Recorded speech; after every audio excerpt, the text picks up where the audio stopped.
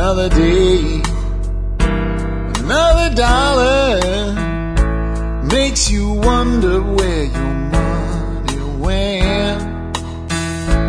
You can scream and you can holler.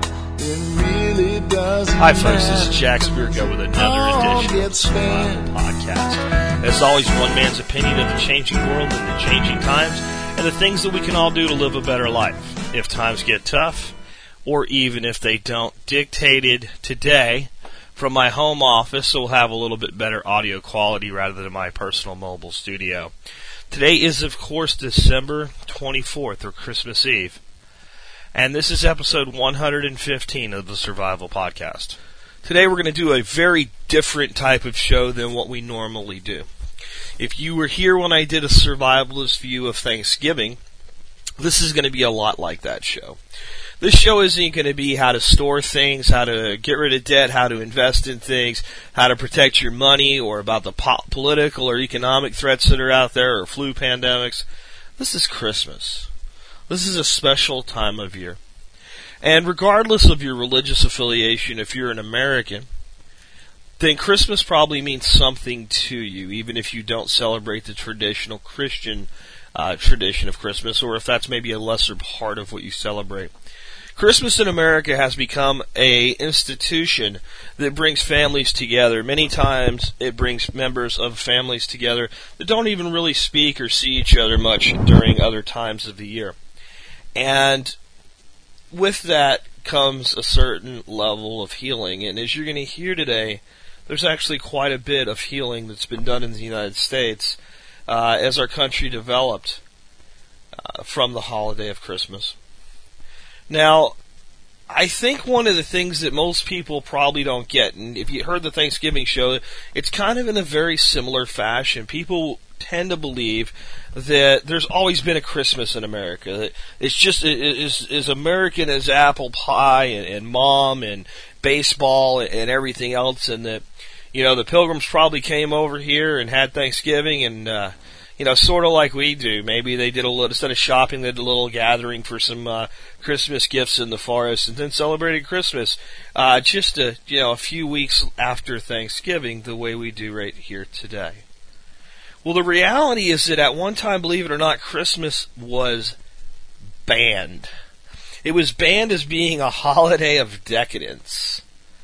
And it started in the 17th century when a big wave of religious reformers actually took over England, and they banned Christmas in England. And it wasn't until Charles II came into power that he brought Christmas back with a stroke of his finger or his pen as the King of England.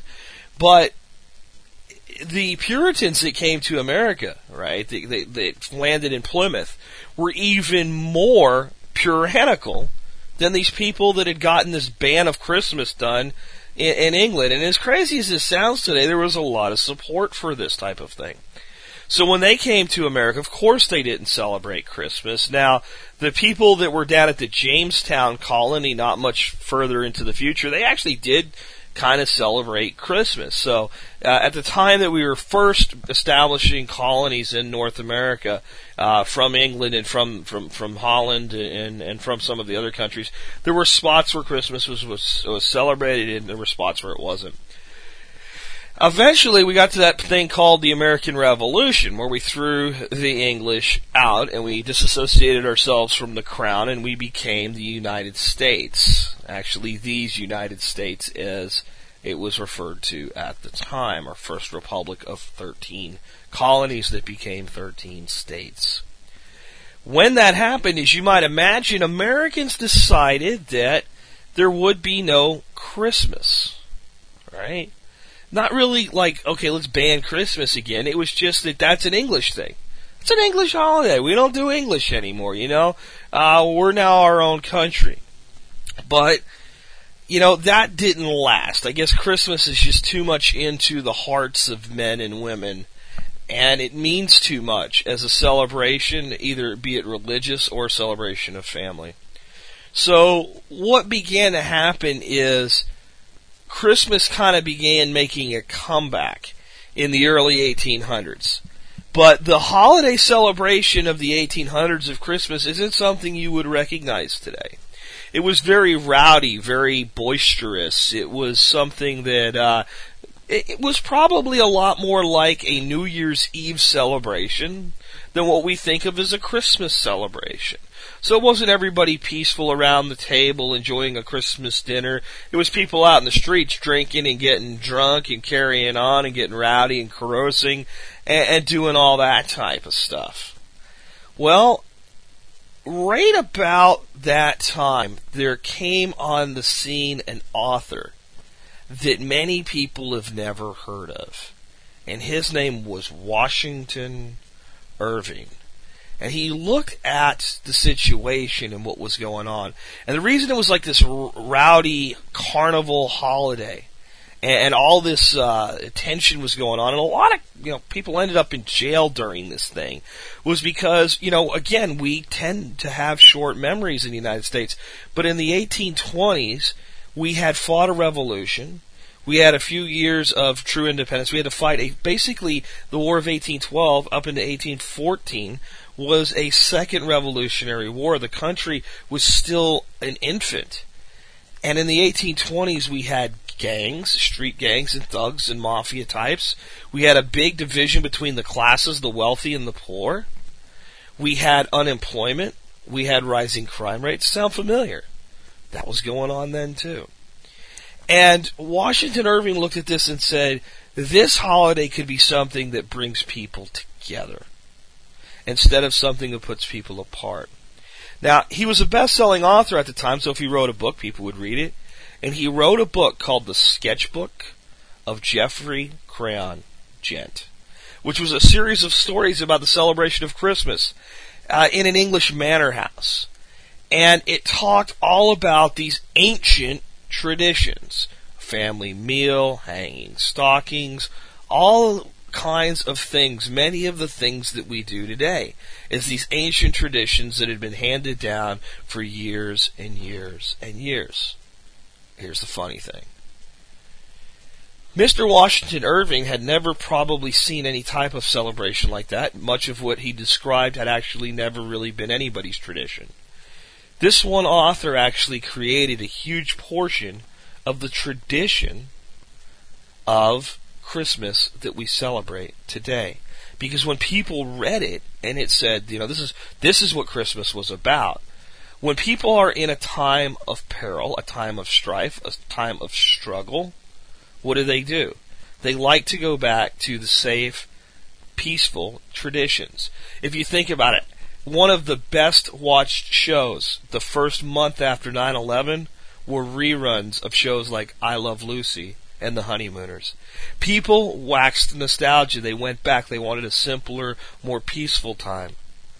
And into this same type of fray, this same type of, struggle of a new nation trying to find itself, deeply divided between North and South. This is way before the Civil War, but those divisions were in place already. And Mr. Irving looked at this as an opportunity to bring something special to America. And in fact, before the Civil War, the North and South were divided on more than things like slavery. They were divided on things like Thanksgiving and Christmas. If you remember the Thanksgiving show, I told you that the South celebrated Christmas and the North celebrated Thanksgiving. And the South looked at Thanksgiving as some damn Yankee holiday. Didn't make sense to them. They just didn't celebrate Thanksgiving. And the North also looked out at the South with this Christmas thing and said, what's the deal with this? I mean, some of the first states that actually officially recognized Christmas as a legal holiday were Alabama, Louisiana, and Arkansas. All right? And this was in the period of time like 1836, 1838, that period of time. So by the time the Civil War came around, and even immediately after the Civil War, of course, we looked at, this holiday while wounds were healing, while people had just, killed brother against brother, and said, well, that's a Southern thing or that's a Northern thing. But those two holidays, quite simultaneously, began to be spread as the nation healed itself and rebuilt itself and brought itself back together. And young men and young women that would go to college in the North began to bring the tradition of Thanksgiving to the South. And the South began to learn and embrace the tradition of Thanksgiving. And at the same time, the opposite effect was happening, and the tradition of Christmas was being spread more into the North. And in time, the churches took up the mantra of, we should celebrate Christmas. It's the birth of the Lord Jesus Christ that we're celebrating. Now, we can debate on whether or not that, Christ was actually born on December 25th, and the answer is he probably wasn't. If you read the Gospels in time of a census, and it's actually quite cold in that region in December, if they were going to be doing a census where Joseph was taking Mary to the land of his birth for the census, they would have done it in the spring. So it's probably not when Christ was born, but it doesn't matter. That's when we've chosen to celebrate it if we're of that particular type of faith, because no one really knows the day of the birth. So that's when it was. So churches got on board with it. Sunday schools started teaching it. And into this came one of our most beloved creations, Santa Claus.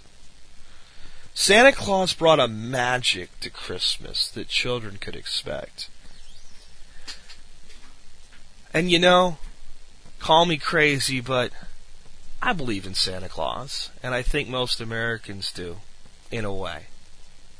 Santa Claus brought a spirit that was encouraging the giving of gifts, a spirit of anticipation. And again, we have to look at what was going on with the whole St. Nicholas, Santa Claus type situation. Again, you have to put yourself into the position of these people. The Civil War had just ended. People were still hungry. Fields had been burned during the war. It was a time not of plenty, but of struggle for both the North and the South. The entire industry of slavery had been dissolved, and of course that was the right thing to do, but it did not go without its consequences. You had an agricultural community devastated in the South because the workers weren't there to do the work in the same way that they were before. And you had an entire group of people who had been freed into a life where they weren't really, a lot of opportunities. So, in the cold darkness of winter, and we were still coming out of the grips, folks, of the little ice age here. It was a much colder, darker, wintry time. When people should be holding on to things, when people should be cherishing the little that they had, what came to America was a spirit of giving. Giving to the children first, and then it spread to giving to your fellow man. And as the holidays of Christmas and Thanksgiving infiltrated our nation, it healed. And we became more of a singular nation because of the two of them. And they really cannot be separated in that role. We live in a politically correct world today where we say the holidays. When we say the holidays, we mean Kwanzaa, Ramadan, Hanukkah, and no disrespect to those faiths or those traditions. But that's not what the holidays used to mean. The holidays was an all-encompassing time at one time in America. It meant America's holidays. And it was Thanksgiving, and the period between Thanksgiving and Christmas, where we'd have a huge feast, and then we would prepare for 6 weeks for a joyous celebration and a spirit of giving at Christmas time. And those two were the holidays. And what does this teach us today as modern survivalists? It teaches us that the things that we fear, the things that we face, the hard times, the hard economies, the riots, the gangs, the class warfare, is absolutely nothing new. And that these holidays brought us through a time when they were actually far worse.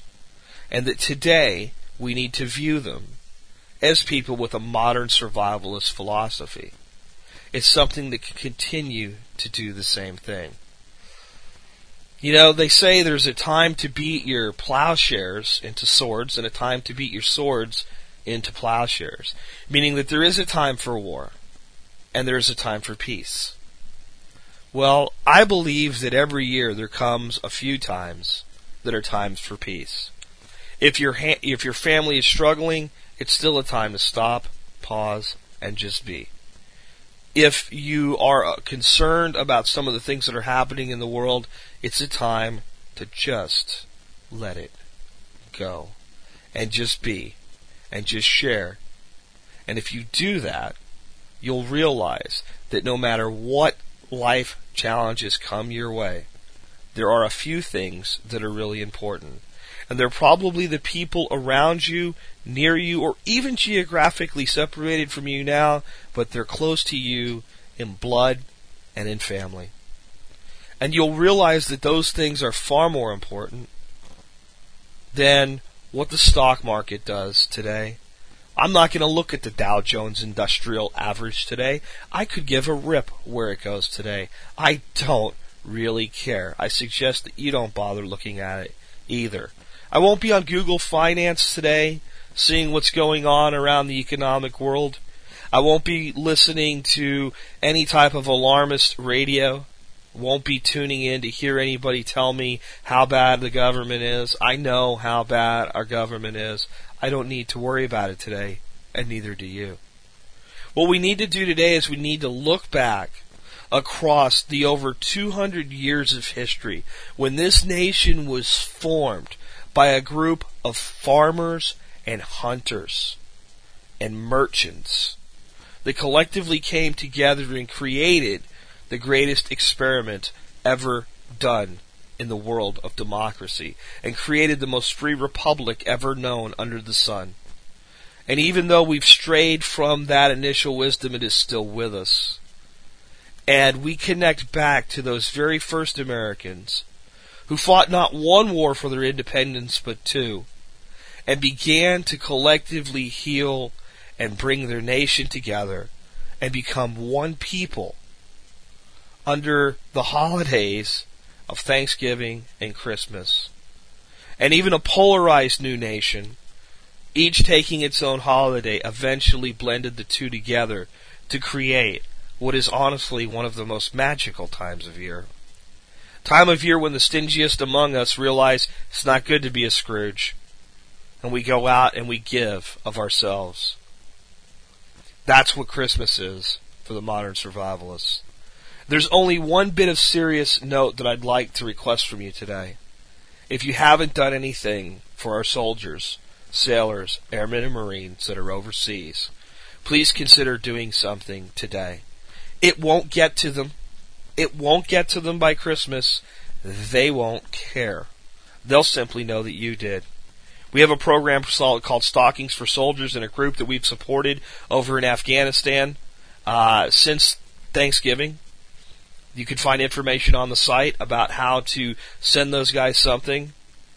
And I think it would be a really good thing, a really good spirit of giving, because you know what? It's those guys that make us able to sit here and complain about the problems that we have with our government. It's those guys that make all of this possible. It's those guys that let a man like me have the freedom to speak my mind on a daily basis to those of you who wish to listen to me. Again, I really want to point out, though, that what this time of year should be about for everybody is a simple pause. Yesterday I talked to you about setting goals. If you started doing that, great. Put the book away. It'll be there on December 26th. From the time you hear this podcast today until December 25th ends and you go to sleep with your family, just be with them. Just be who you are. Just be there for them. Put the priority there. Take time, pause, and realize that's a big part of living the life you want if times get tough, or even if they don't. This has been Jack Spirka with a special Christmas edition of the Survival Podcast. In sin and error hiding till he appeared, and the soul felt its worth. the thrill of hope.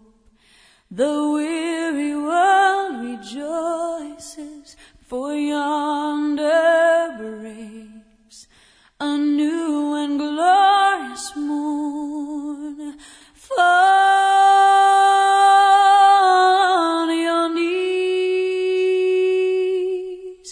Oh, hear the angel voices. Oh,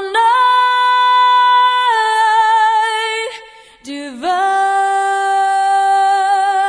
oh, night when Christ was born. Oh, night divine,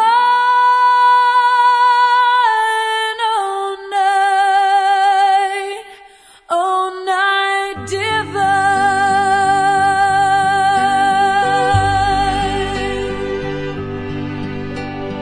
Oh, holy night, the stars are brightly shining. It is the night of our dear Savior's birth. Long lay the world in sin and error pining, till He appeared and the soul felt its worth.